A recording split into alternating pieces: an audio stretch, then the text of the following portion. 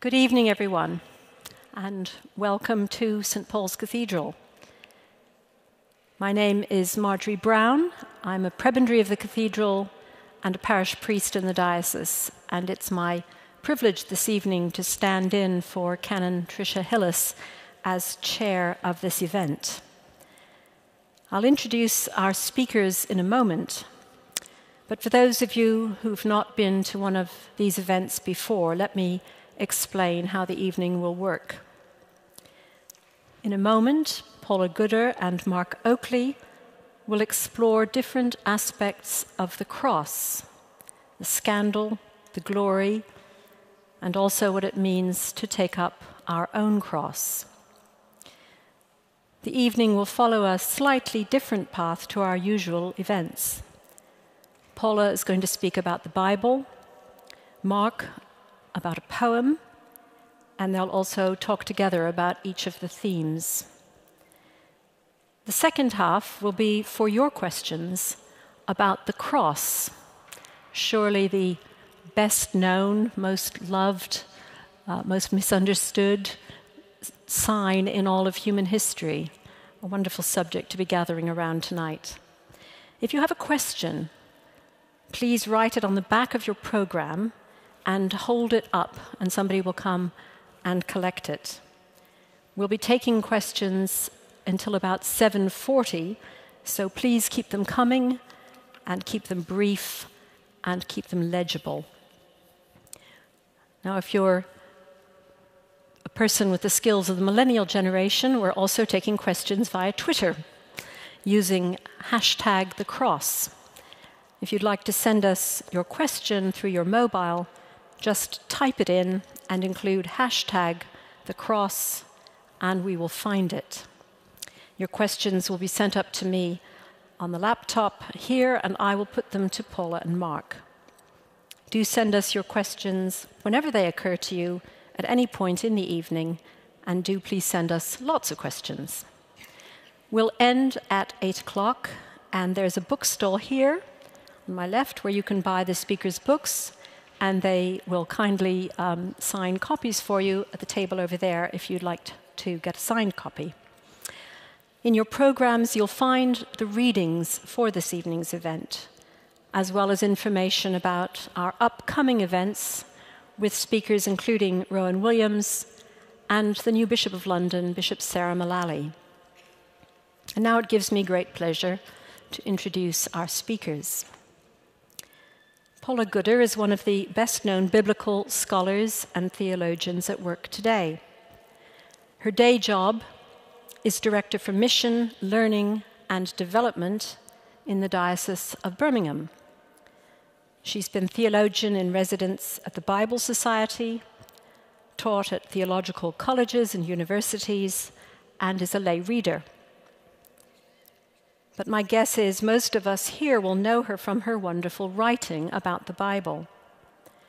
Her books about the Bible and contemporary Christianity are treasured by many people, and she has a great gift for bringing her deep scholarship into the service of faith in all its puzzling, compelling, contemporary mystery. It's a great ministry, and we're grateful for it. I know every time I've heard Paula speak, whether it's at Greenbelt Festival or a clergy conference, I've always taken away a fresh insight which has stayed with me, so we're hugely appreciative that she's coming to talk to us tonight. Mark Oakley is the Canon Chancellor here at the Cathedral, so it feels somewhat peculiar to be welcoming him to his own place. He oversees the visual arts program here and all the learning and outreach work, including the theology, ethics, and schools and families programs. I think many people think it's one of the best jobs in the Church of England. He's also a man of wide interests, and poetry comes very high on that list. Many of us here will have benefited from his teaching about how poetry can enrich and illuminate our faith. And you may especially know his wonderful book, The Splash of Words, Believing in Poetry, which I believe has just gone into a third impression, and I think is the book I've given away as a gift more often than any other book I've ever bought. He's also profoundly committed to human rights. He's a trustee of Liberty, a patron of the Tell Mama project, which supports victims of anti-Muslim hate crime, and he's an ambassador for the charity Stop Hate UK, working to reduce hate crime of all sorts. Would you please join me in welcoming both our speakers?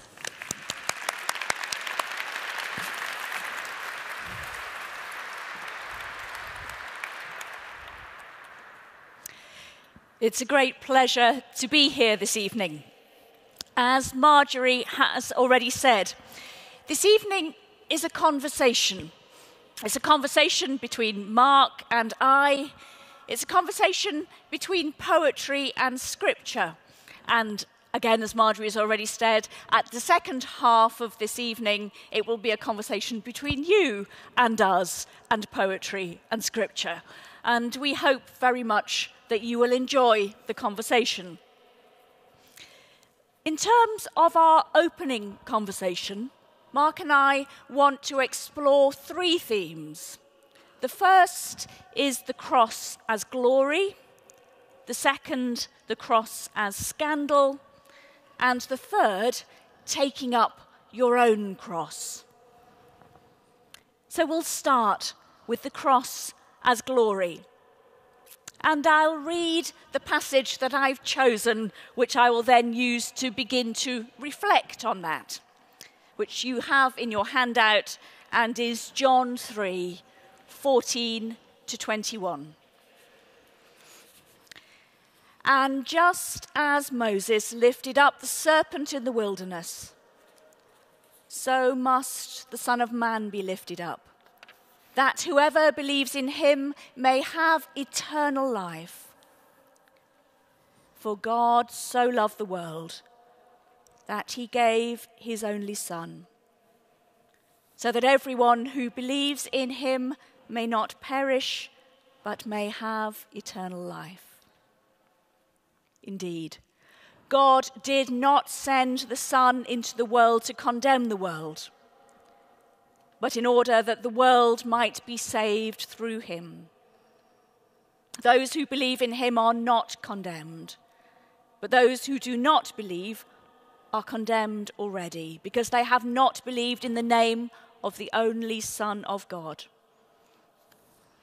And this is the judgment, that the light has come into the world, and people loved darkness rather than light, because their deeds were evil. For all who do evil hate the light and do not come to the light, so their deeds may not be exposed. But those who do what is true come to the light, so that it may be clearly seen that their deeds have been done in God. If you were to summarize the cross in John's Gospel, the word that you would most likely use is the word glory.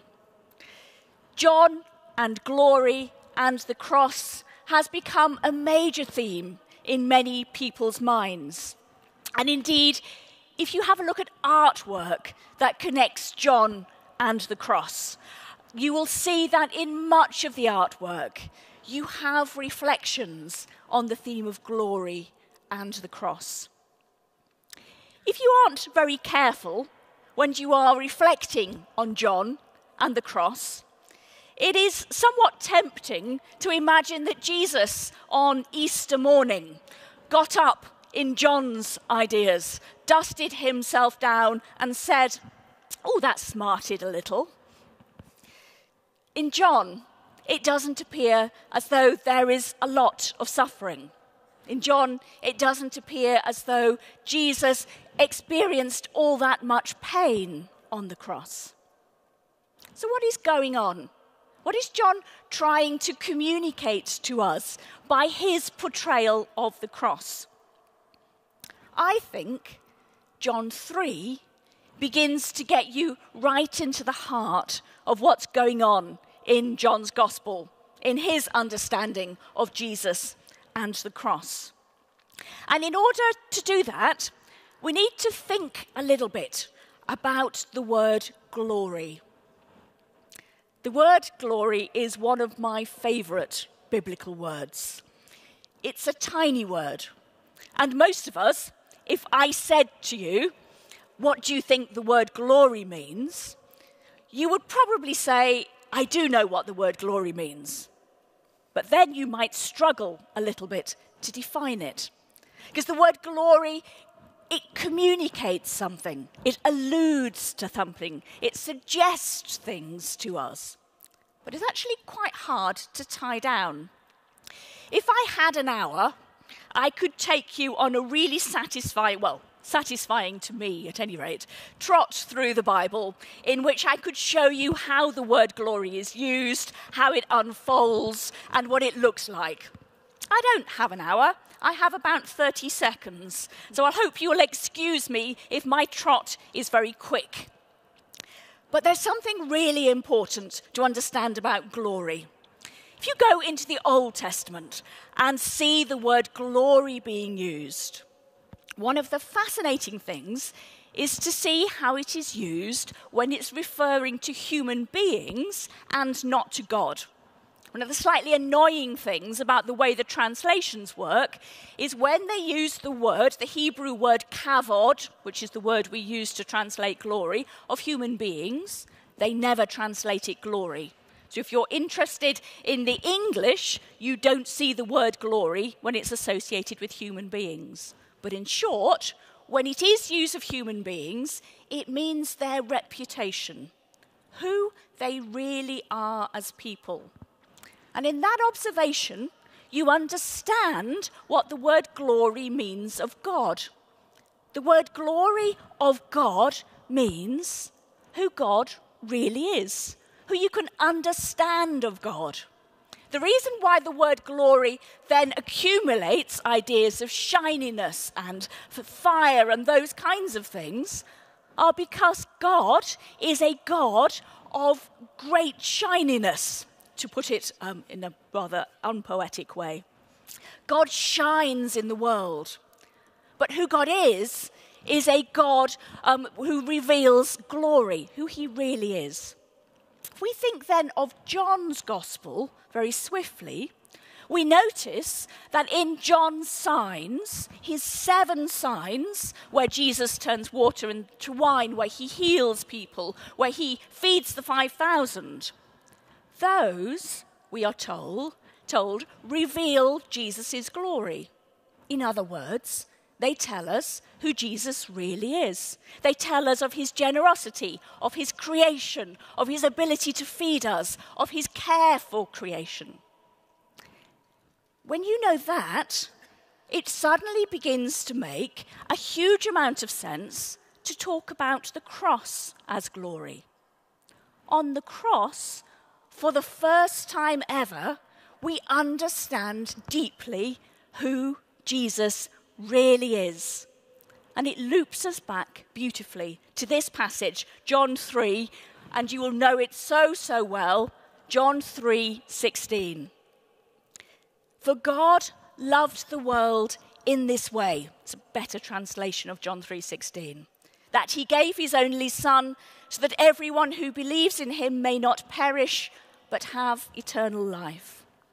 What does the cross tell us about God? What does the cross tell us about Jesus?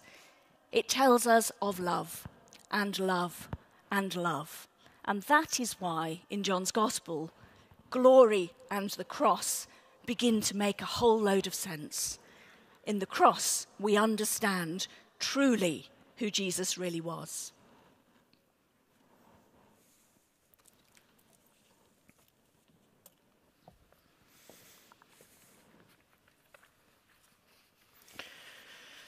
From The Dream of the Rood. Then that most noble tree spoke. It was long since, I yet remember it, that I was hewn at Holt's End, moved from my stem. Strong fiends seized me there, worked me for spectacle, cursed ones lifted me. On shoulders men bore me there, then fixed me on hill, fiends enough fastened me. Then saw I mankind's Lord come with great courage when he would mount on me. Then dared I not against the Lord's word bend or break when I saw earth's fields shake. All fiends I could have felled, but I stood fast. The young hero stripped himself, he, God Almighty, strong and stout-minded. He mounted high gallows, bold before many, when he would loose mankind. I shook when that man clasped me. I dared still not bow to earth, fall to earth's fields, but had to stand fast. Rude was I reared. I lifted a mighty king, Lord of the heavens, dared not to bend. With dark nails they drove me through. On me those sores are seen, open malice wounds. I dared not scathe anyone. They mocked us both, we two together. All wet with blood I was, poured out from that man's side after ghost he gave up. Much have I borne on that hill of fierce fate. I saw the God of hosts harshly stretched out. Darknesses had wound round with clouds, the corpse of the wielder, bright radiance. A shadow went forth, dark under heaven. All creation wept. Kings fall lamented. Christ was en route.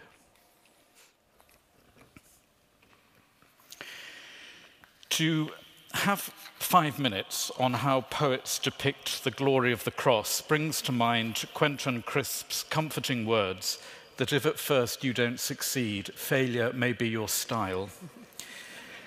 The suffering of the Messiah and his asphyxiation on an instrument of torture cried out for explanation, as we've just been hearing, and early Christian writers explored this startling fact of the Messiah's death that didn't make any easy sense.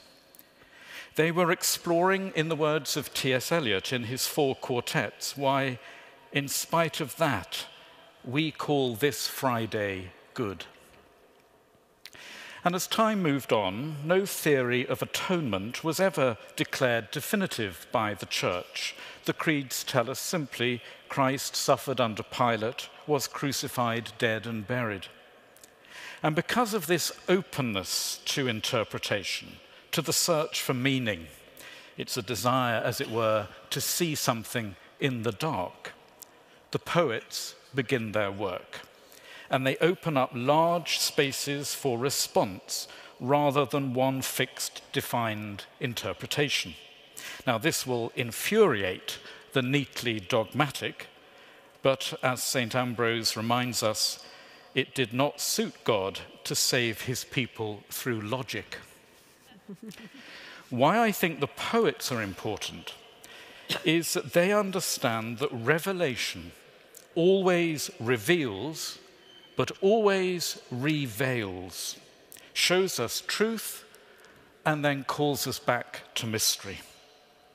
And when it comes to any matter of interpreting faith, God must never become the object of our knowledge, because God should always be the cause of our wonder.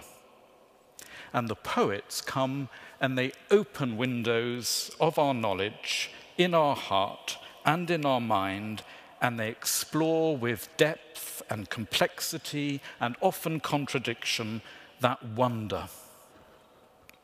And as Padre Kotuma puts it, whatever the death of Jesus Christ means, you should never be able to write it on a fridge magnet.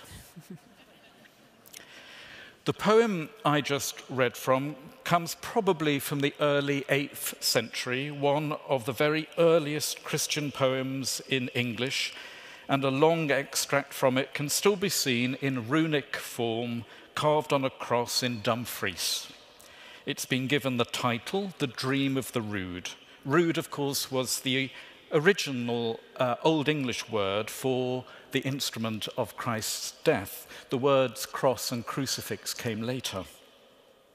And in this poem, of which we heard only a part of its 156 lines, and whose author remains anonymous, the narrator describes this strange dream of a wonderful tree covered with gems. And he's aware of how wretched he is in comparison, but then he sees that amidst all the beautiful stones, the tree is stained with blood.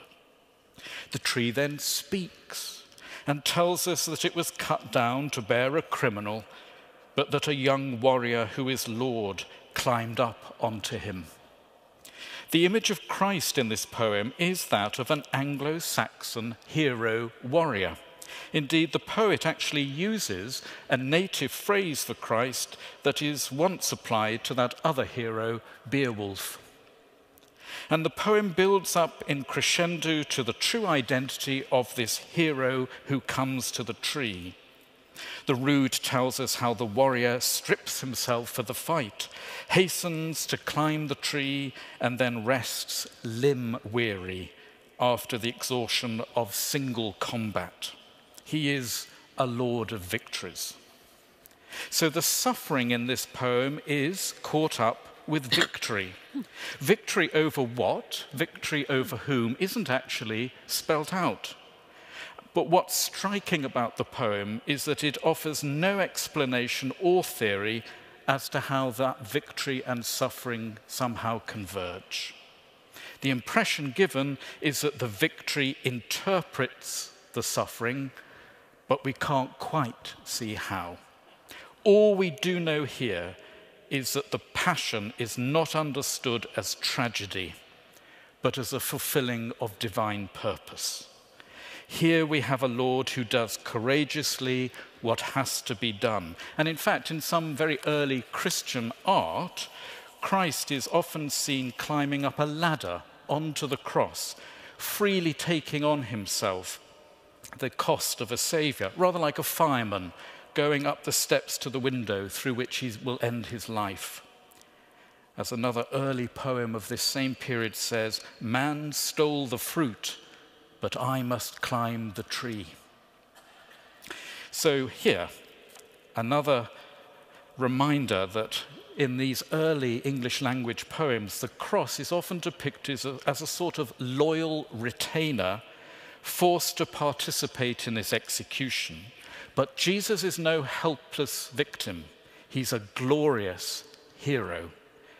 And if you want to use a contemporary comparison, he's being enlisted by God for a cosmic regime change, giving his life as a peacekeeper. This is the cross that Christ, the very early English poets say, could not ever avoided or fled from. He goes to it with purpose. He doesn't think twice because he wants to protect us, love us, fight for us, die for us. That's how much we're caught up in the being and love of God. And the Anglo-Saxon poet of the Dream of the Rood is in awe of that tree that was cut down and raised up, but who never forgot that day when he saw the God of hosts stretched out on Rood.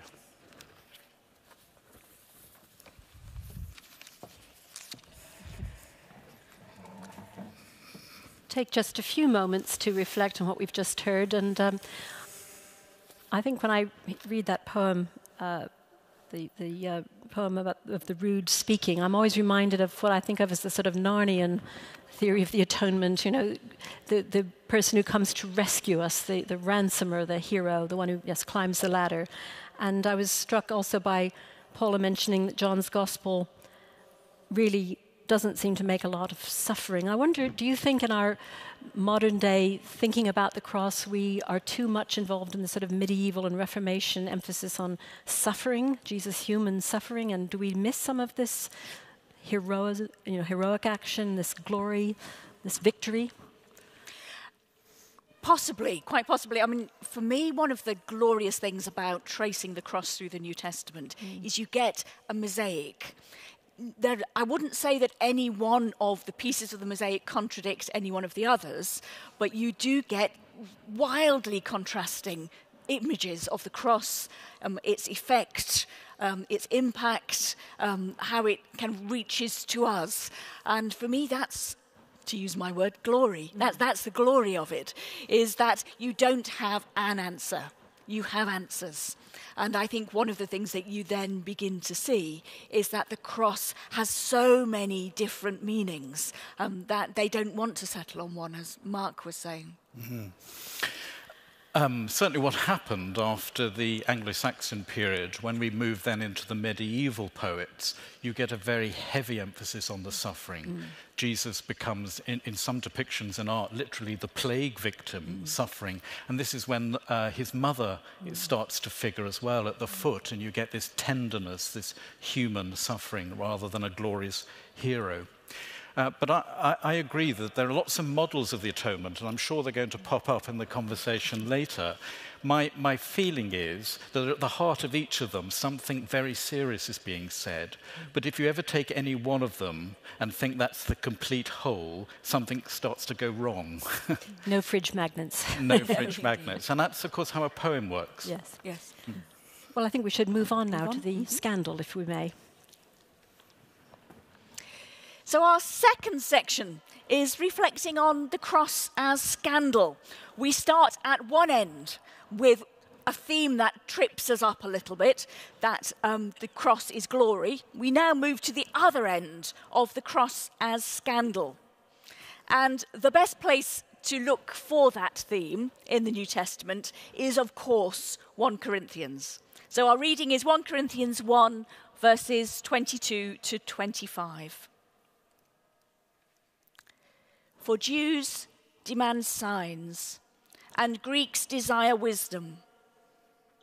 But we proclaim Christ crucified, a stumbling block to Jews and foolishness to Gentiles. But to those who are the called, both Jews and Greeks, Christ, the power of God and the wisdom of God. For God's foolishness is wiser than human wisdom, and God's weakness is stronger than human strength. As we've got John in our minds still, just notice 1 Corinthians 1, verse 22. Jews demand signs. They got a lot of them in John's Gospel. But what is striking about what Paul is talking about in 1 Corinthians 1 is that they got the signs they didn't really want, or at least to start with, they got the signs they wanted. But by the time you get to the cross is a sign you would not want. And one of the fascinating things that has happened over Christian tradition, and I'm far from the first person to observe this, but is how we have taken something which is deeply repulsive and offensive and made it the symbol of our faith. And we could again spend a long time reflecting on that movement, how we've got to the stage where I haven't got mine on today, but I would ordinarily have a cross hung around my neck. Have we got to that point where as Christians we have taken that which is deeply repulsive and made it the symbol of who we are? I would say we get there through the lens of 1 Corinthians 1.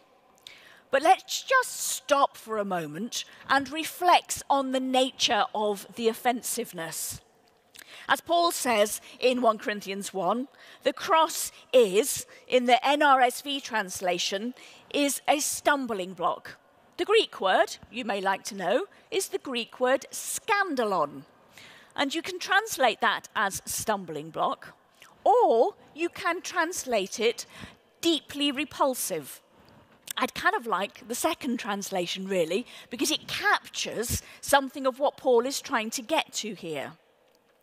The real challenge is trying to work out why it's deeply offensive to Jews and only foolishness to Gentiles. The answer is probably that it's deeply offensive to Jews and Gentiles, and it's foolishness to Jews and Gentiles, but that doesn't sound quite so rhetorically pleasing. So he's split them apart. What you've got to bear in mind are a few things.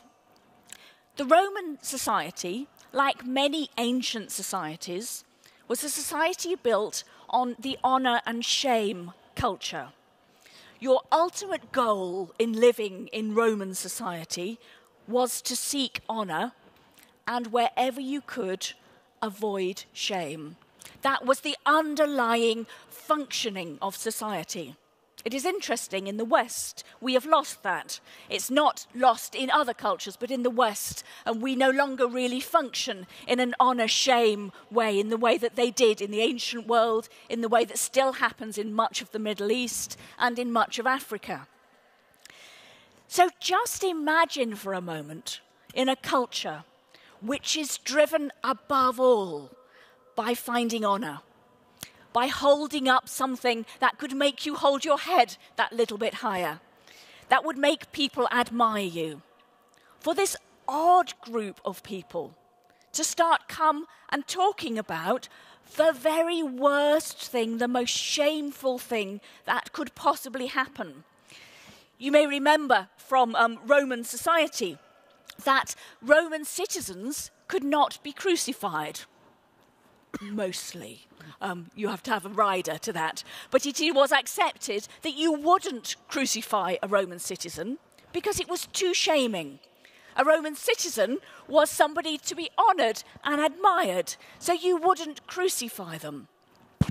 So just imagine what it was like to find this small group of people suddenly saying, the leader of our faith, the person we look up to above all things, our Messiah, the one who has come to save us, has been shamed above all things. No wonder it was deeply offensive to Jews and to Gentiles.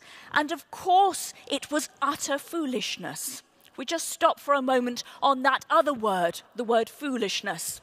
Again, you may know the Greek word. The Greek word is the Greek word moria, from which we get our English word moron. It is absolutely, and it was incidentally, as offensive as our English word moron. It was that which was utterly incomprehensible, utterly nonsensical. And that was what the earliest Christians started saying about the one they followed, about their Messiah, about the person who had come to save them. No wonder the cross was deeply offensive. No wonder the cross was absolutely insane in their eyes. And that is why Paul goes on to talk about God's wisdom. For me, one of the glorious things about the New Testament and about much of Christian faith is that actually it is a paradox. So much of it is paradoxical. The only way in which you encounter truth is to recognize that that which is deeply offensive brings true glory. That which is utterly insane is the deepest wisdom you will ever find. And in that is the mystery. And that, incidentally, as I'm sure you know, is why we do wear crosses around our necks. Because we believe so profoundly in the importance of that paradox. What I think we're not very good about is talking about that paradox enough. And for me, one of the interesting things is how do we reclaim the deep offence of the cross while recognising that because it is so very offensive, it is right at the centre of everything that we believe in.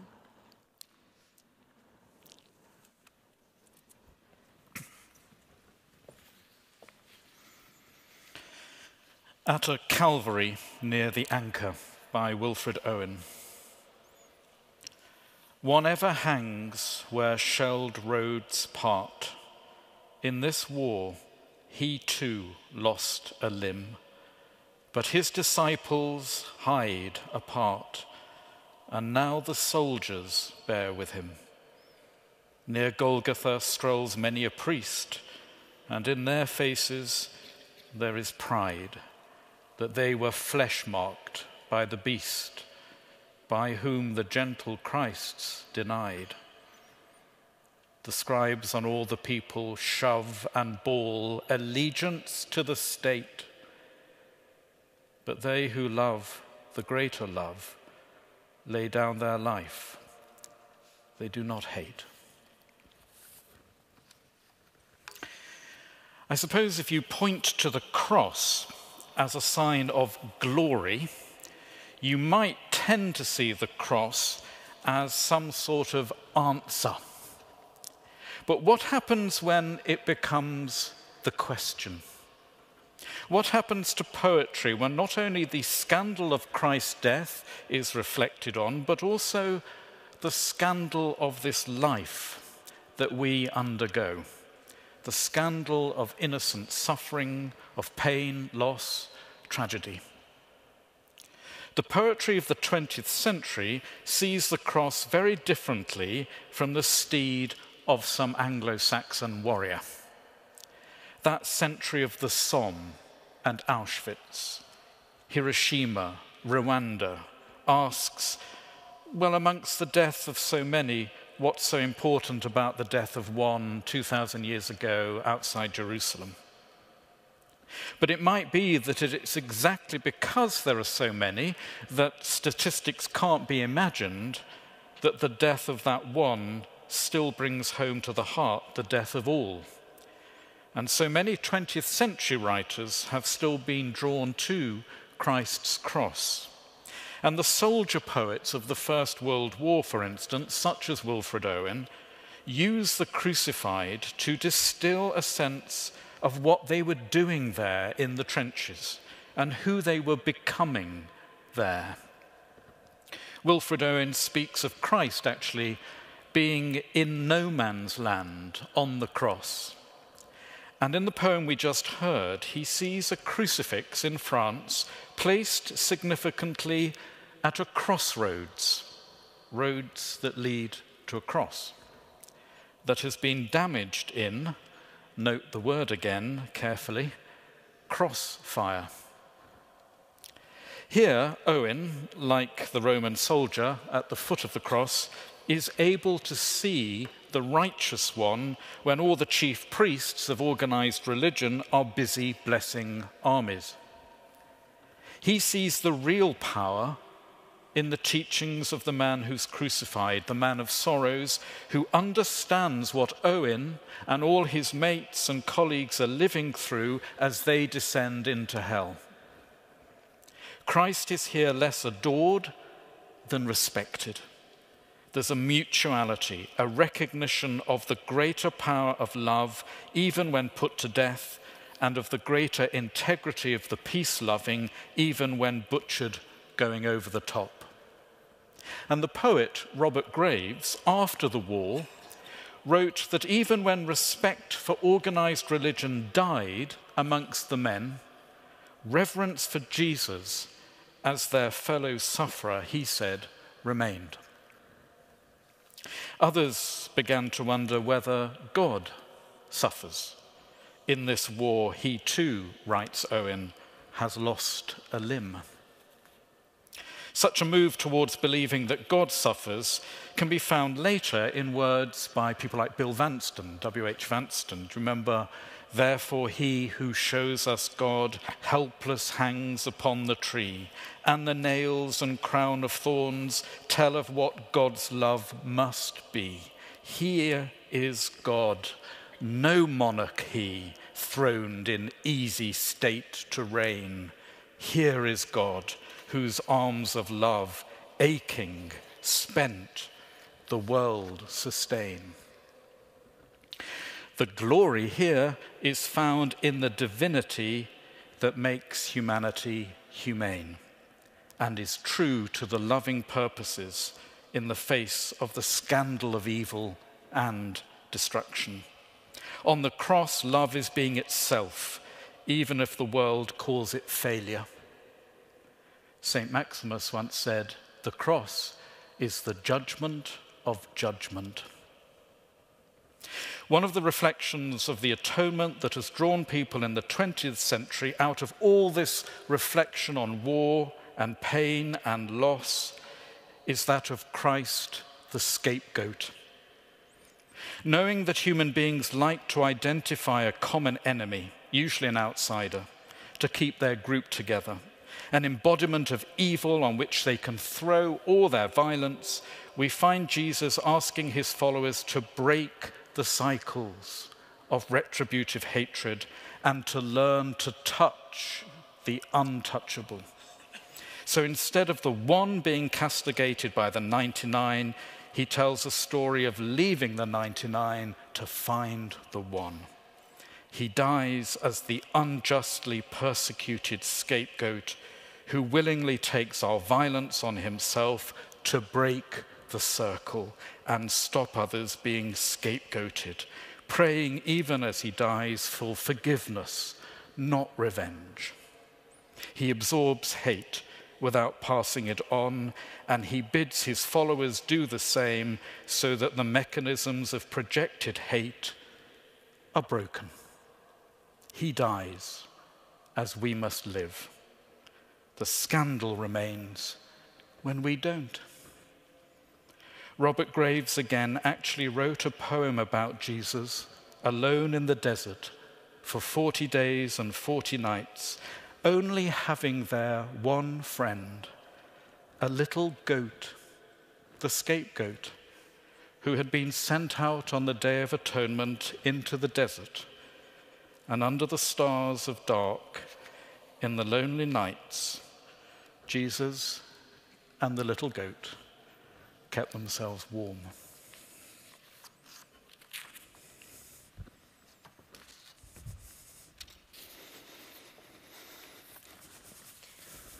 We've heard a lot from both of you just now about paradox and how we need to embrace that if we're going to make any sense of the scandal.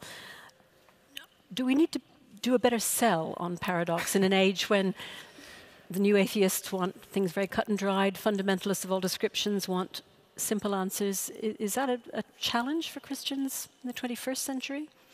Well, I always say, for all your doctrinal headaches, take paradox. It sort of sorts it all out, really.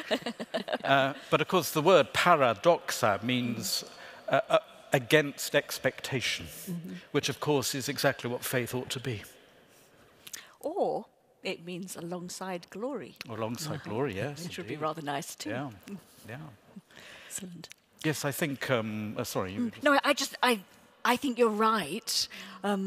But I would want to resist falling into the trap, because I think for me that desire for certainty, it comes out of anxiety and fear.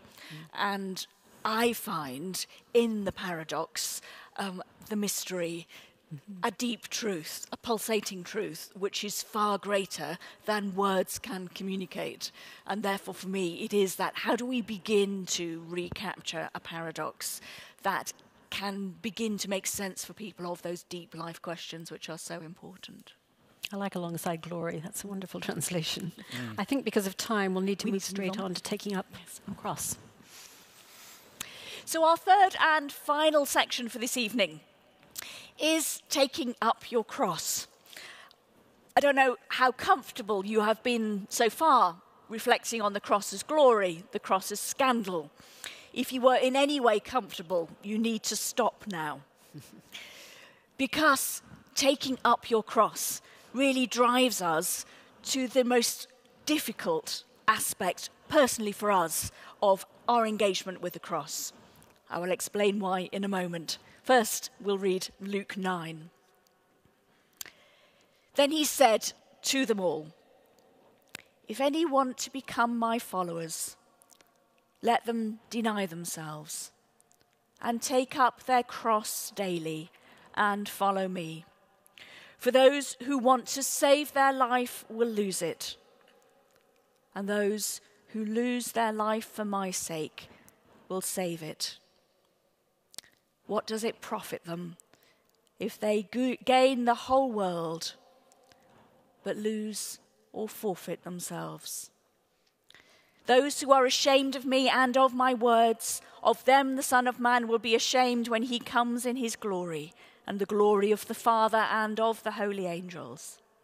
But truly, I tell you, there are some standing here who will not taste death before they see the kingdom of God." I often wonder what those earliest disciples thought they were signing up for. You know, when they were in the boat and Jesus comes along and says, "Come, follow me." What did they think was in it for them? Why did they go so quickly? We get little hints of it through the Gospels. You know, those little moments where James and John say, "Can we sit at your right and your left hand when you come into your glory?" And Jesus says, "Oh, yes, you can. But you have no idea what you're asking me." We get the sense that actually the disciples thought they were signing up for rather a good deal. They were going to be with the Messiah. You know, that one who was going to drive out the Romans, who was going to bring glory. I use the word advisedly, but in a different form. He was going to bring glory to his people. Redemption was coming. The world was going to be turned on its head, and they were going to be there at the centre, celebrating it. Well, they were a little bit right, weren't they? Unfortunately, they were also quite a bit wrong. And I wonder what it felt like for them when they realised precisely what it was that they had signed up for. All the evidence of the New Testament tells us that they didn't realise it even while Jesus was still with them. They didn't even realise it after he'd risen from the dead. The suggestion of Acts is that they didn't quite get it until Acts 2, the sending of the Holy Spirit. But there are hints, there are plenteous hints for them all the way through the Gospels. And for me, one of the most striking ones comes in each one of the Gospels, though interestingly not in John, where Jesus says, "If you want to follow me, take up your cross."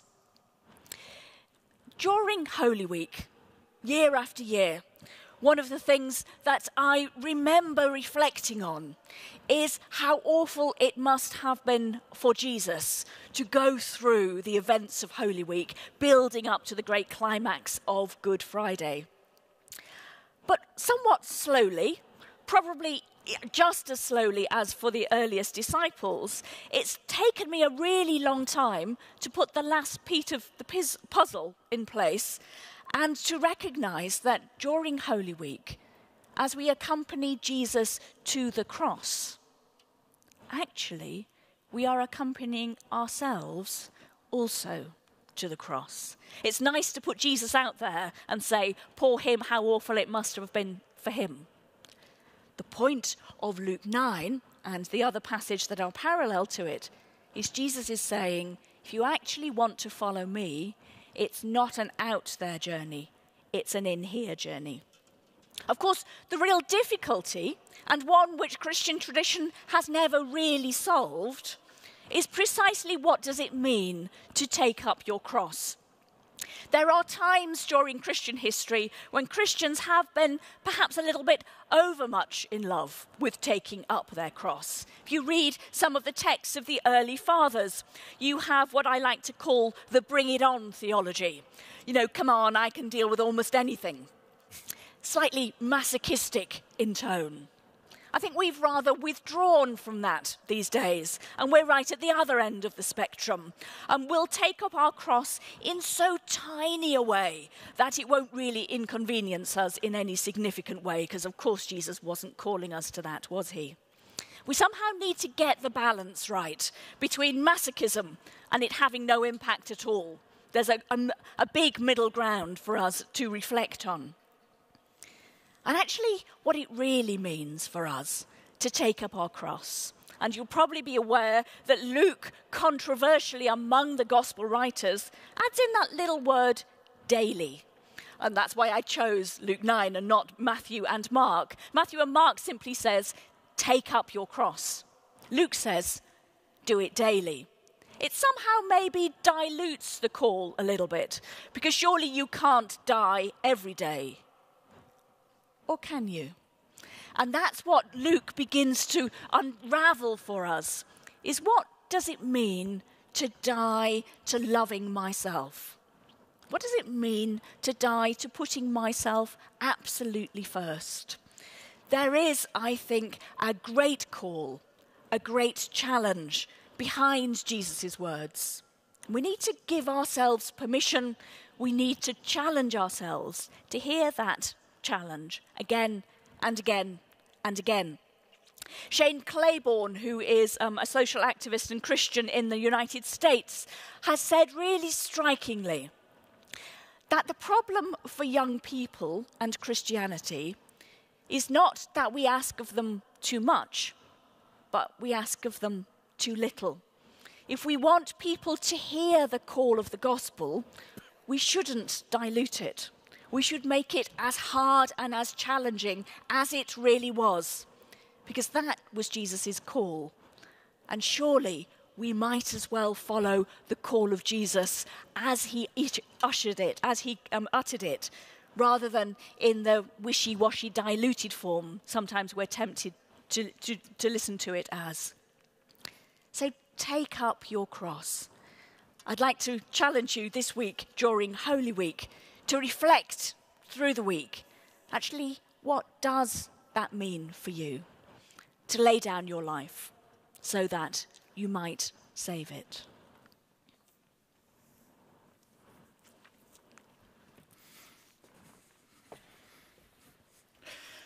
I Measure Every Grief I Meet by Emily Dickinson. I measure every grief I meet with narrow, probing eyes. I wonder if it weighs like mine or has an easier size. I wonder if they bore it long or did it just begin. I could not tell the date of mine, it feels so old a pain. I wonder if it hurts to live, and if they have to try, and whether, could they choose between, it would not be to die. I note that some, gone patient long, at length renew their smile, an imitation of a light that has so little oil. I wonder if when years have piled, some thousands, on the harm that hurt them early, such a lapse could give them any balm. Or would they go on aching still through centuries of nerve, enlightened to a larger pain in contrast with the love? The grieved are many, I am told. There is the various cause. Death is but one and comes but once and only nails the eyes. There's grief of want and grief of cold, a sort they call despair. There's banishment from native eyes in sight of native air, and though I may not guess the kind correctly, yet to me a piercing comfort it affords in passing Calvary, to note the fashions of the cross and how they're mostly worn, still fascinated to presume that some are like my own. Emily Dickinson.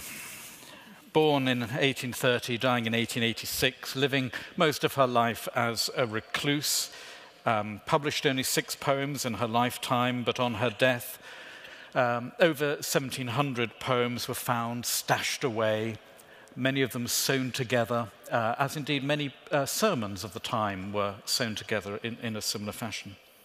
And these amazing poetic forms that she has, I always think it's this use of dashes and pauses. It's a bit like Morse code coming through from another foreign land. I mean, if you try and copy out her verse on your computer, autocorrect will go completely bananas.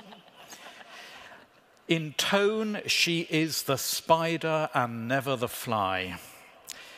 There's a carnival of world life in her themes, and it is really an electric storm, lightning and dense air.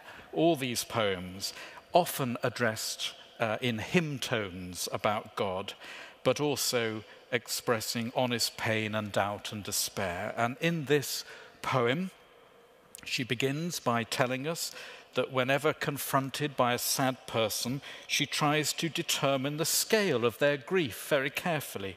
She measures this from her own grief, wondering whether it may be less than her own. She wonders how long the person's been grieving, her own pain being impossible to date. She wonders if they find life painful and if given the choice whether they would choose death. She notices that some whose grief is older manage to make a show of happiness again, but it's clear that the happiness isn't that deep. And she then questions whether time heals and doubts it. She presents the alternative that even after centuries of nerve, they go on aching still. There is what she calls the grief of want, lacking something or someone, despair, perhaps depression. There's grief of cold, loneliness, banishment, isolation. She knows that she often misunderstands the sadness of others and then comments, "Yet to me, a piercing comfort it affords in passing Calvary to note the fashions of the cross and how they're mostly worn, still fascinated to presume that some are like my own." And that phrase, piercing comfort, might be written for this evening. The piercing of Christ, the comfort of the love that bears it. Piercing comfort, placing wounds and fractures alongside the God who shares these from the inside and embraces them as he embraces us. The first lines of many of Emily Dickinson's poems reveal this love and battle with God. She was very much unafraid to question and unashamed to adore. And that's very typical of a lot of 19th century writing and poetry. Another 19th century woman poet, Christina Rossetti, perhaps better known for writing In the Bleak Midwinter and Goblin Market, she also wrote many devout poems, similar period, and this is very typical. I'll just give you a few lines from one of them, written in 1876, that she is looking to God to save her, not from the devil, not from punishment. She's looking for God to save her from herself.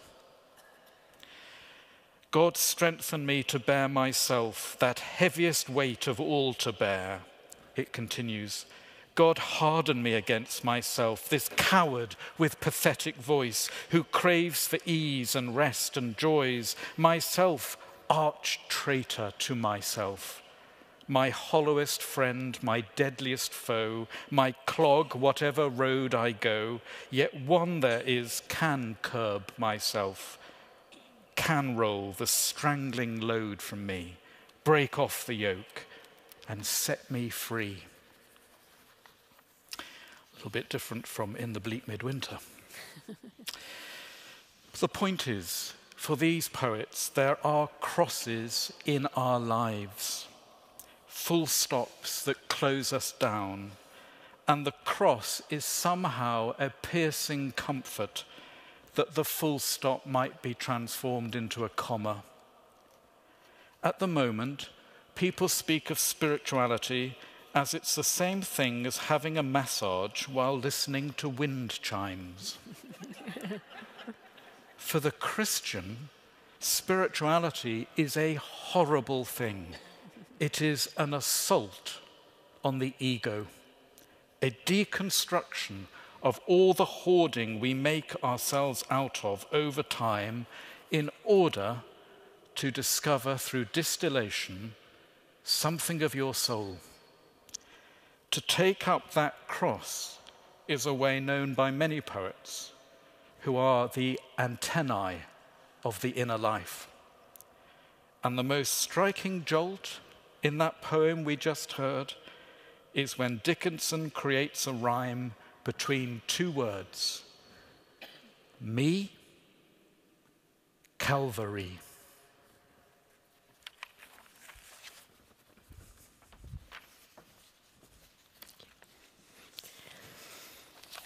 We're going to go straight to questions from the floor. We've had some very interesting ones already, but I'll just remind you that for the next 10 minutes or so, it's still possible to write questions on your program, hold them up, and they will be collected and passed up to us.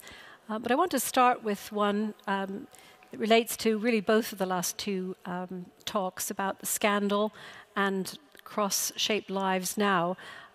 Somebody has written, in our modern world where lives are lived online, and laws have been implemented to protect people from shame, like revenge porn, could the image of the cross be revitalized? And it may have been the same person or someone else, but a related question, isn't some of the best and most memorable campaigning done by minorities the ones where minorities have reclaimed their stigmatization?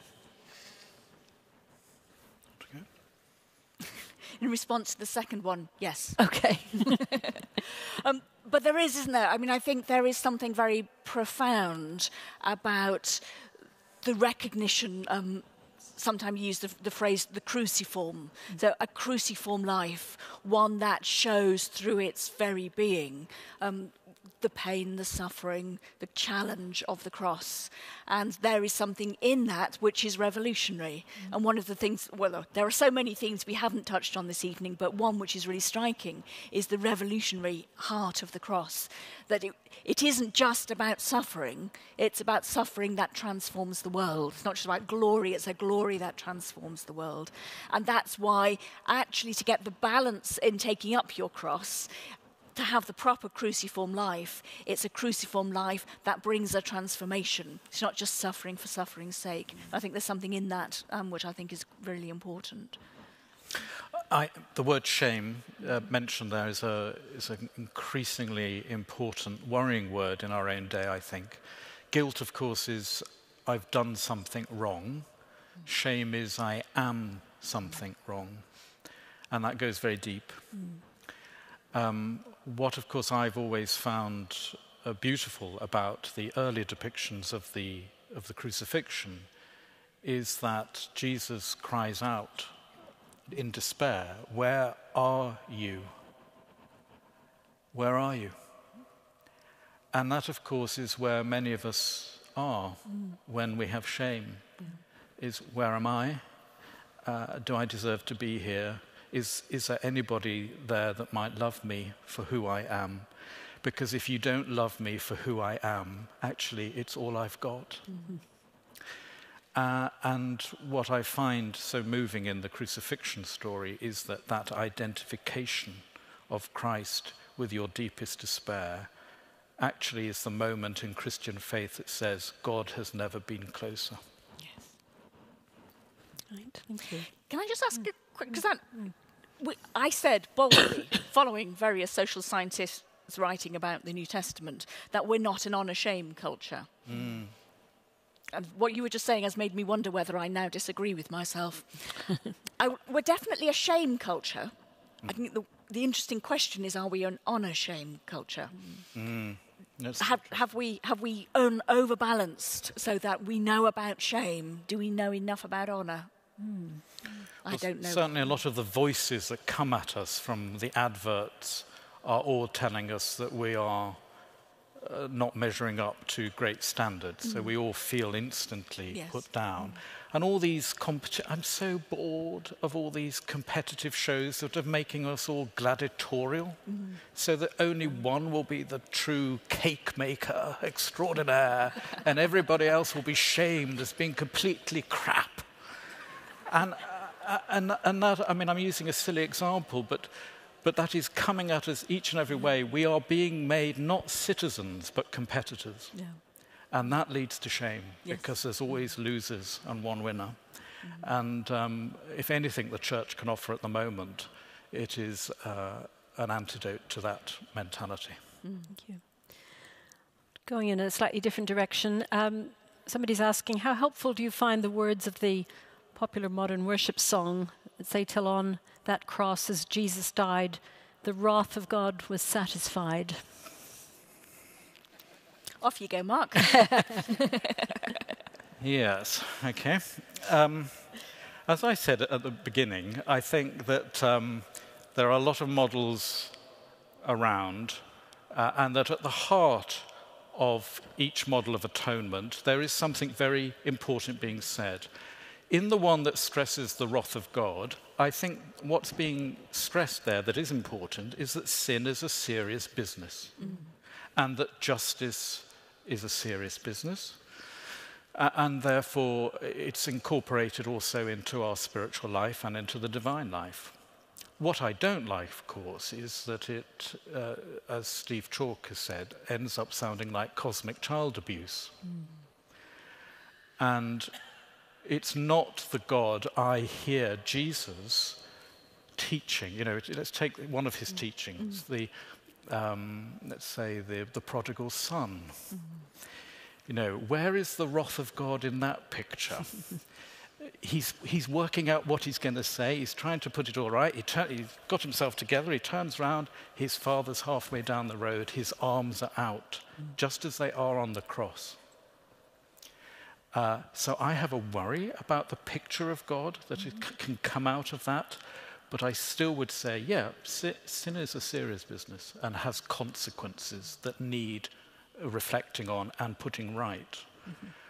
But what image of God is also being construed there? You probably know that the suggested fix for the phrase that some people don't like, a lot of people don't like, is that the love of God is satisfied rather than the wrath of God is satisfied. You probably also know that the author of the song doesn't like the fix. And I think, for me, it's two sides of the same coin. I never understood anything about the wrath of God until I became a parent. I get wrath much more now than I used to. And it's a wrath, and I think wrath is the word to use because it is a wrath that emerges out of love. I'm not that wrathful about people I don't really care about. And there is something about that absolute love of a child that says, I expect better of you than this. This is what I am looking for. And therefore, personally, I disagree with the author's lack of like of the fix, because actually I would want to equally sing the love of God and therefore the wrath of God. I mean, it would spoil the scanning of the song completely, wouldn't it? If you could put both words in, because I think it's a wrath that comes out of love and a love that leads into wrath. But as Mark says, I also would want to place alongside that lots and lots of other images about what we think is going on with the cross. That's one, and it brings a certain way of viewing the world, but I think there are other ones that we need to make sure we balance it up with as well. Thank you. A parent told me yesterday, talking about having children and having wrath, she said, as a parent, she's never taken so many aspirin in her life. And she said she's come to take the instructions very seriously, especially the part that says, keep away from children. Good advice. We've been talking a lot about pictures and images, and we've got a couple of questions about visual representation. One of them is, some Christians will have nothing to do with the image of Christ on the cross, the crucifix. They say we're Easter people, resurrection people. Do we run the risk of racing past the suffering to get to the glory if we avoid that image? And somebody else has asked, doesn't the church need to have contemporary interpretive visual reminders of the cross to help us meditate on the full stop being transformed into a comma? So it's a little bit about visual images. Crucifixion. I've been to many, many art exhibitions in my life, many. But there's only one I can still tell you my top 10 favourite paintings in, and that's Seeing Salvation, which many people will remember from the year 2000. And there is something I can still remember, the feelings I had, kind of the overwhelming emotion of going round and looking at the wide variety of images of... And interestingly, what I remembered until I read up on it more recently was that the paintings were all of the crucifixion or the act of redemption. They're not. Actually, the exhibition was of the icons of Jesus' life, the attempt to depict Jesus in imagery. But the ones I remembered were all around the crucifixion and what happened around the atonement and what that means. And so I would absolutely agree with the importance of depicting and imagery and trying to capture the affective and emotive impact through art. Absolutely agree with that. And I also agree with the the attempt to try and make it disturbing. There is a hugely controversial depiction done in a number of ways, where known as Christa, where you don't have the male Christ on the cross, but a woman instead. And some people love it, some people hate it. It's kind of inevitably provocative. I loved it because what it did was brought back the scandal of the cross again. And there is something, I think, about how do we begin to capture and recapture that depth of scandal. And if I can just add a little PS onto the back, I also agree with that first question about balancing Good Friday and Easter Sunday. There are some Christians who are just Easter Sunday Christians. There are some Christians who are just Good Friday Christians. And how do we actually get those two held in tension is the crucial thing. For me, the whole point of salvation, there would be no point to salvation if Jesus were still dead, because we'd just be freed from without being freed for. But of course, Jesus couldn't have risen from the dead without being dead. So therefore, you need the two together. And actually, the heart of salvation is we are freed from, and then we are freed for. And then it starts to make sense. Thank you.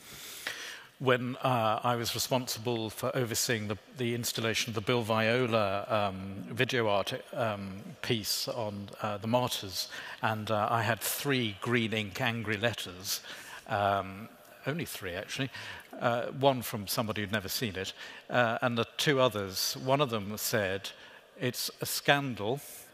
You shouldn't be depicting suffering in a church."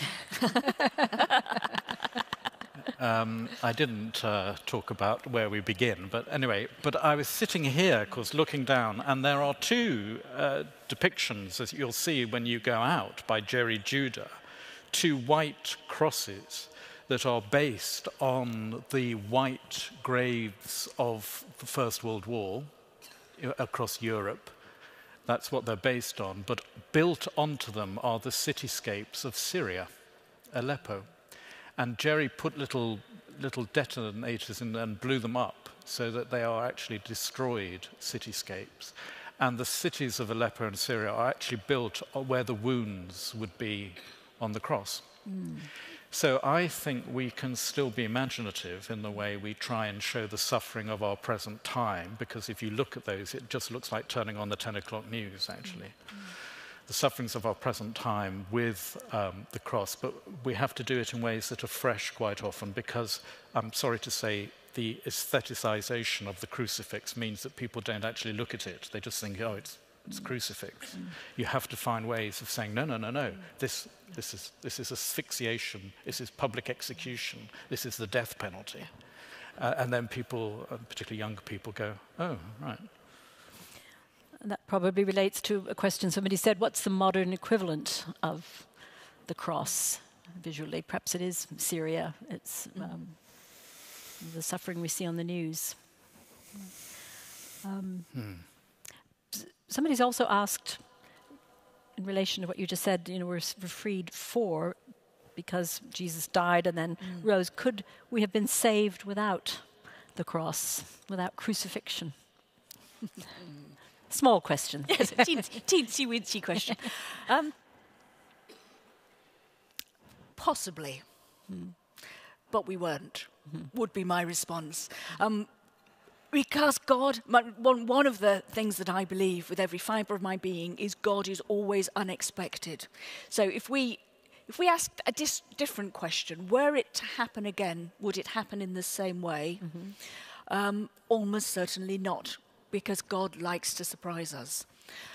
So I think that was how God chose for redemption to happen within the world then.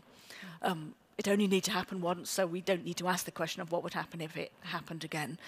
So I don't think that the cross was the only way that we could have been saved, but it was the only way we were saved.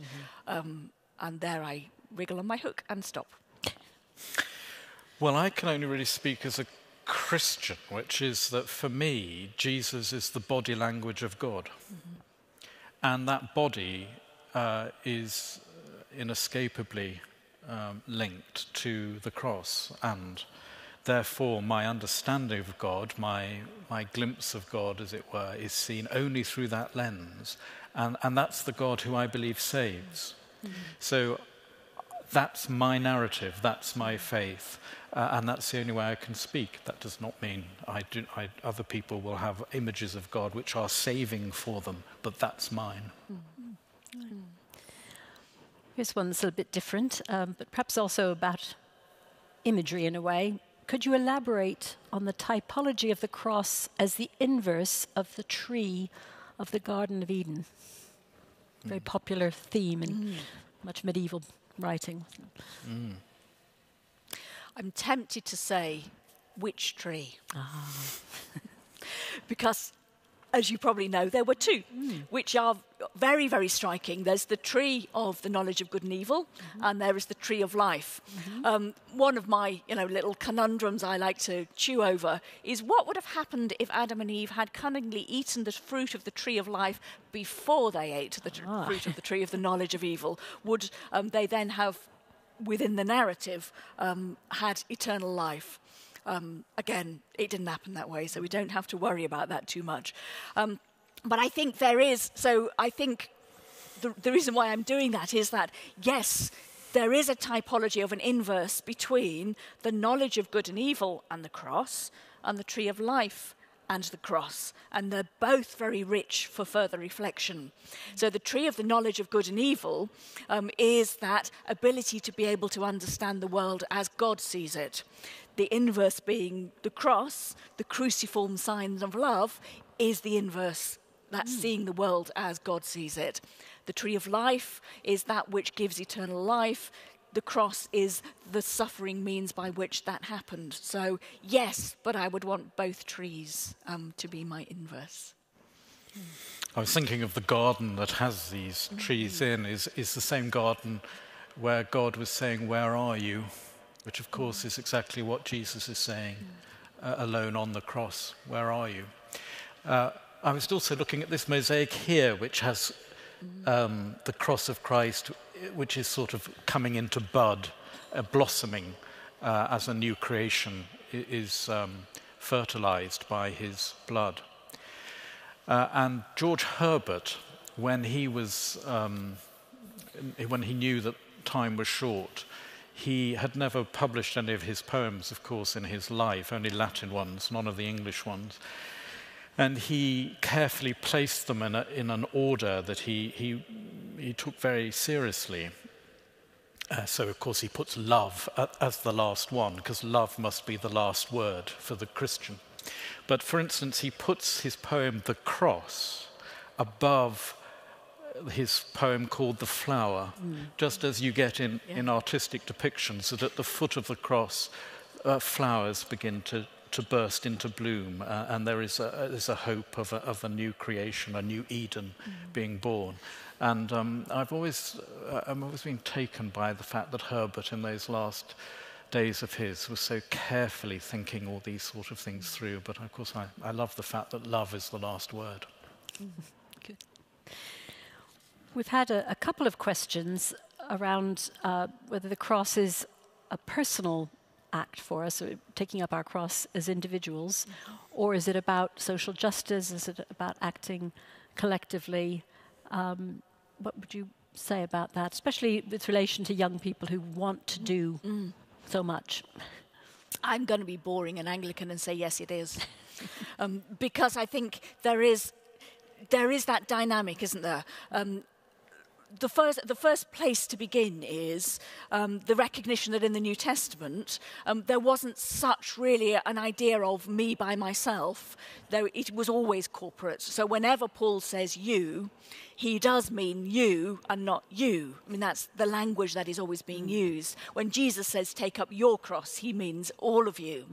And there's a glorious icon, actually, of Jesus carrying his cross with lots and lots and lots of people behind him carrying their crosses. And there is something kind of really powerful about the corporateness of that. So I would say, yes, there is a personal element, because we cannot be together without being there ourselves. You can't just say, well, they can all do it and I don't need to. But at the same time, there is a really important dynamic of the fact that together we act in taking up our crosses and giving up those things that we believe to be really important to ourselves. So yes, to social justice, to trying to change the world, to taking on suffering in ways that are kind of challenging and kind of thought-provoking, as well as kind of the more obvious ways. One of the pastors, theologians that I admired very much, of course, is Dietrich Bonhoeffer, who wrote a lot about the cost of discipleship.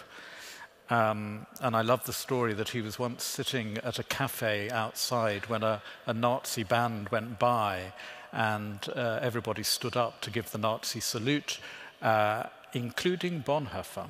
But his friend stayed seated and looked up and said, "Dietrich, what the hell are you doing? We must die for the cause against this." And Bonhoeffer said, "Yes, we must, but not sitting at a cafe where we will be completely unnoticed for it." I love that idea that it's no good just going out and saying, "I'm going to take on the cost of it." Truth has its moments. I saw that very much when, in America, when I was writing Splash of Words on sabbatical, a black guy had been shot. The Black Lives Matter movement came and laid a shrine, and they wrote a poem onto card, and it simply said, "They tried to bury us. They forgot we are seeds." They tried to bury us, but they forgot we are seeds. And I thought, my goodness me, there's a sermon for Good Friday. Yes. They tried to bury us, they forgot we are seeds. But actually, it's a poem that goes back, it comes from a Greek gay writer who then wrote about that line, and then it was used by indigenous Mexicans in protest. So there is an image around being buried and coming to new life that's actually utterly political. And I'm fed up of sleepy, snoring Christianity. And I think if we are found wanting in the present climate, we are going to be deeply ashamed as a church, because I think the present climates across the world at the moment are very worrying. And as I saw in the paper the other day, if you've ever asked yourself what you would have done in Europe in 1930s on the rise of fascism, well, just ask yourself what you're doing now. Very good question. Well, we're coming to the end of the evening. Just perhaps one last question for each of you. In the next few weeks, we'll be coming up to Good Friday. Many of us perhaps will be in church. We'll be singing "When I Survey the Wondrous Cross," that great hymn of Isaac Watts, looking at the cross. What does it mean to us? We may be kneeling in front of the cross or praying around it. Could you give us a thought to take with us for that moment when we survey the cross in that deeply momentous liturgical moment? I think the thought that I would want us to have there is how the cross is so enormous in its impact, so enormous in its theology, that one single idea cannot possibly begin to communicate what it's about. Padraig's fridge magnet comes to mind. That actually when we survey the cross, we need a multiplicity of images to help us. One of the things I often observe is that Paul's big verses about Jesus' death, Romans 3, 24 to 25, are his big moments where he kind of lays out what he thinks is going on. I've counted various times, and I come up with different numbers each time, but I reckon he uses 6 to 7 metaphors in those 2 verses. And that's not even all the metaphors he uses about the cross in his writings. So when we survey the wondrous cross, we need to survey it in all sorts of different ways and not just a single one. Metaphors, of course, are the religious person's language because it's the only language that acknowledges mystery. It says we have to say it, what we know, we have to say it is like something else because we don't have full access to the reality. So metaphor is a Christian language. What would I say? I would quote Erich Fried, who was an Austrian poet, And I think what he says in this very short poem, I would say about lots of my faith, actually, but particularly about the cross. He wrote this: "It is nonsense, says reason. It is what it is, says love. It is unhappiness, says reflection. It is nothing but pain, says fear. It is hopeless, says insight. It is what it is, says love. It's ridiculous, says pride. It's frivolous, says caution. It's impossible, says experience. It is what it is, says love."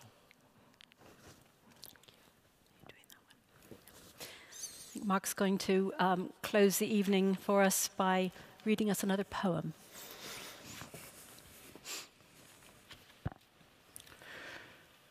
The Coming by R.S. Thomas.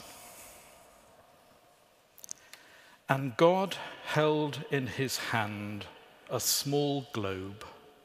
'Look,' he said. The sun looked. Far off, as through water, he saw a scorched land of fierce colour. The light burned there. Crusted buildings cast their shadows. A bright serpent, a river, uncoiled itself, radiant with slime. On a bare hill, a bare tree saddened the sky. Many people held out their thin arms to it, as though waiting for a vanished April to return to its crossed boughs. The sun watched them. 'Let me go there,' he said.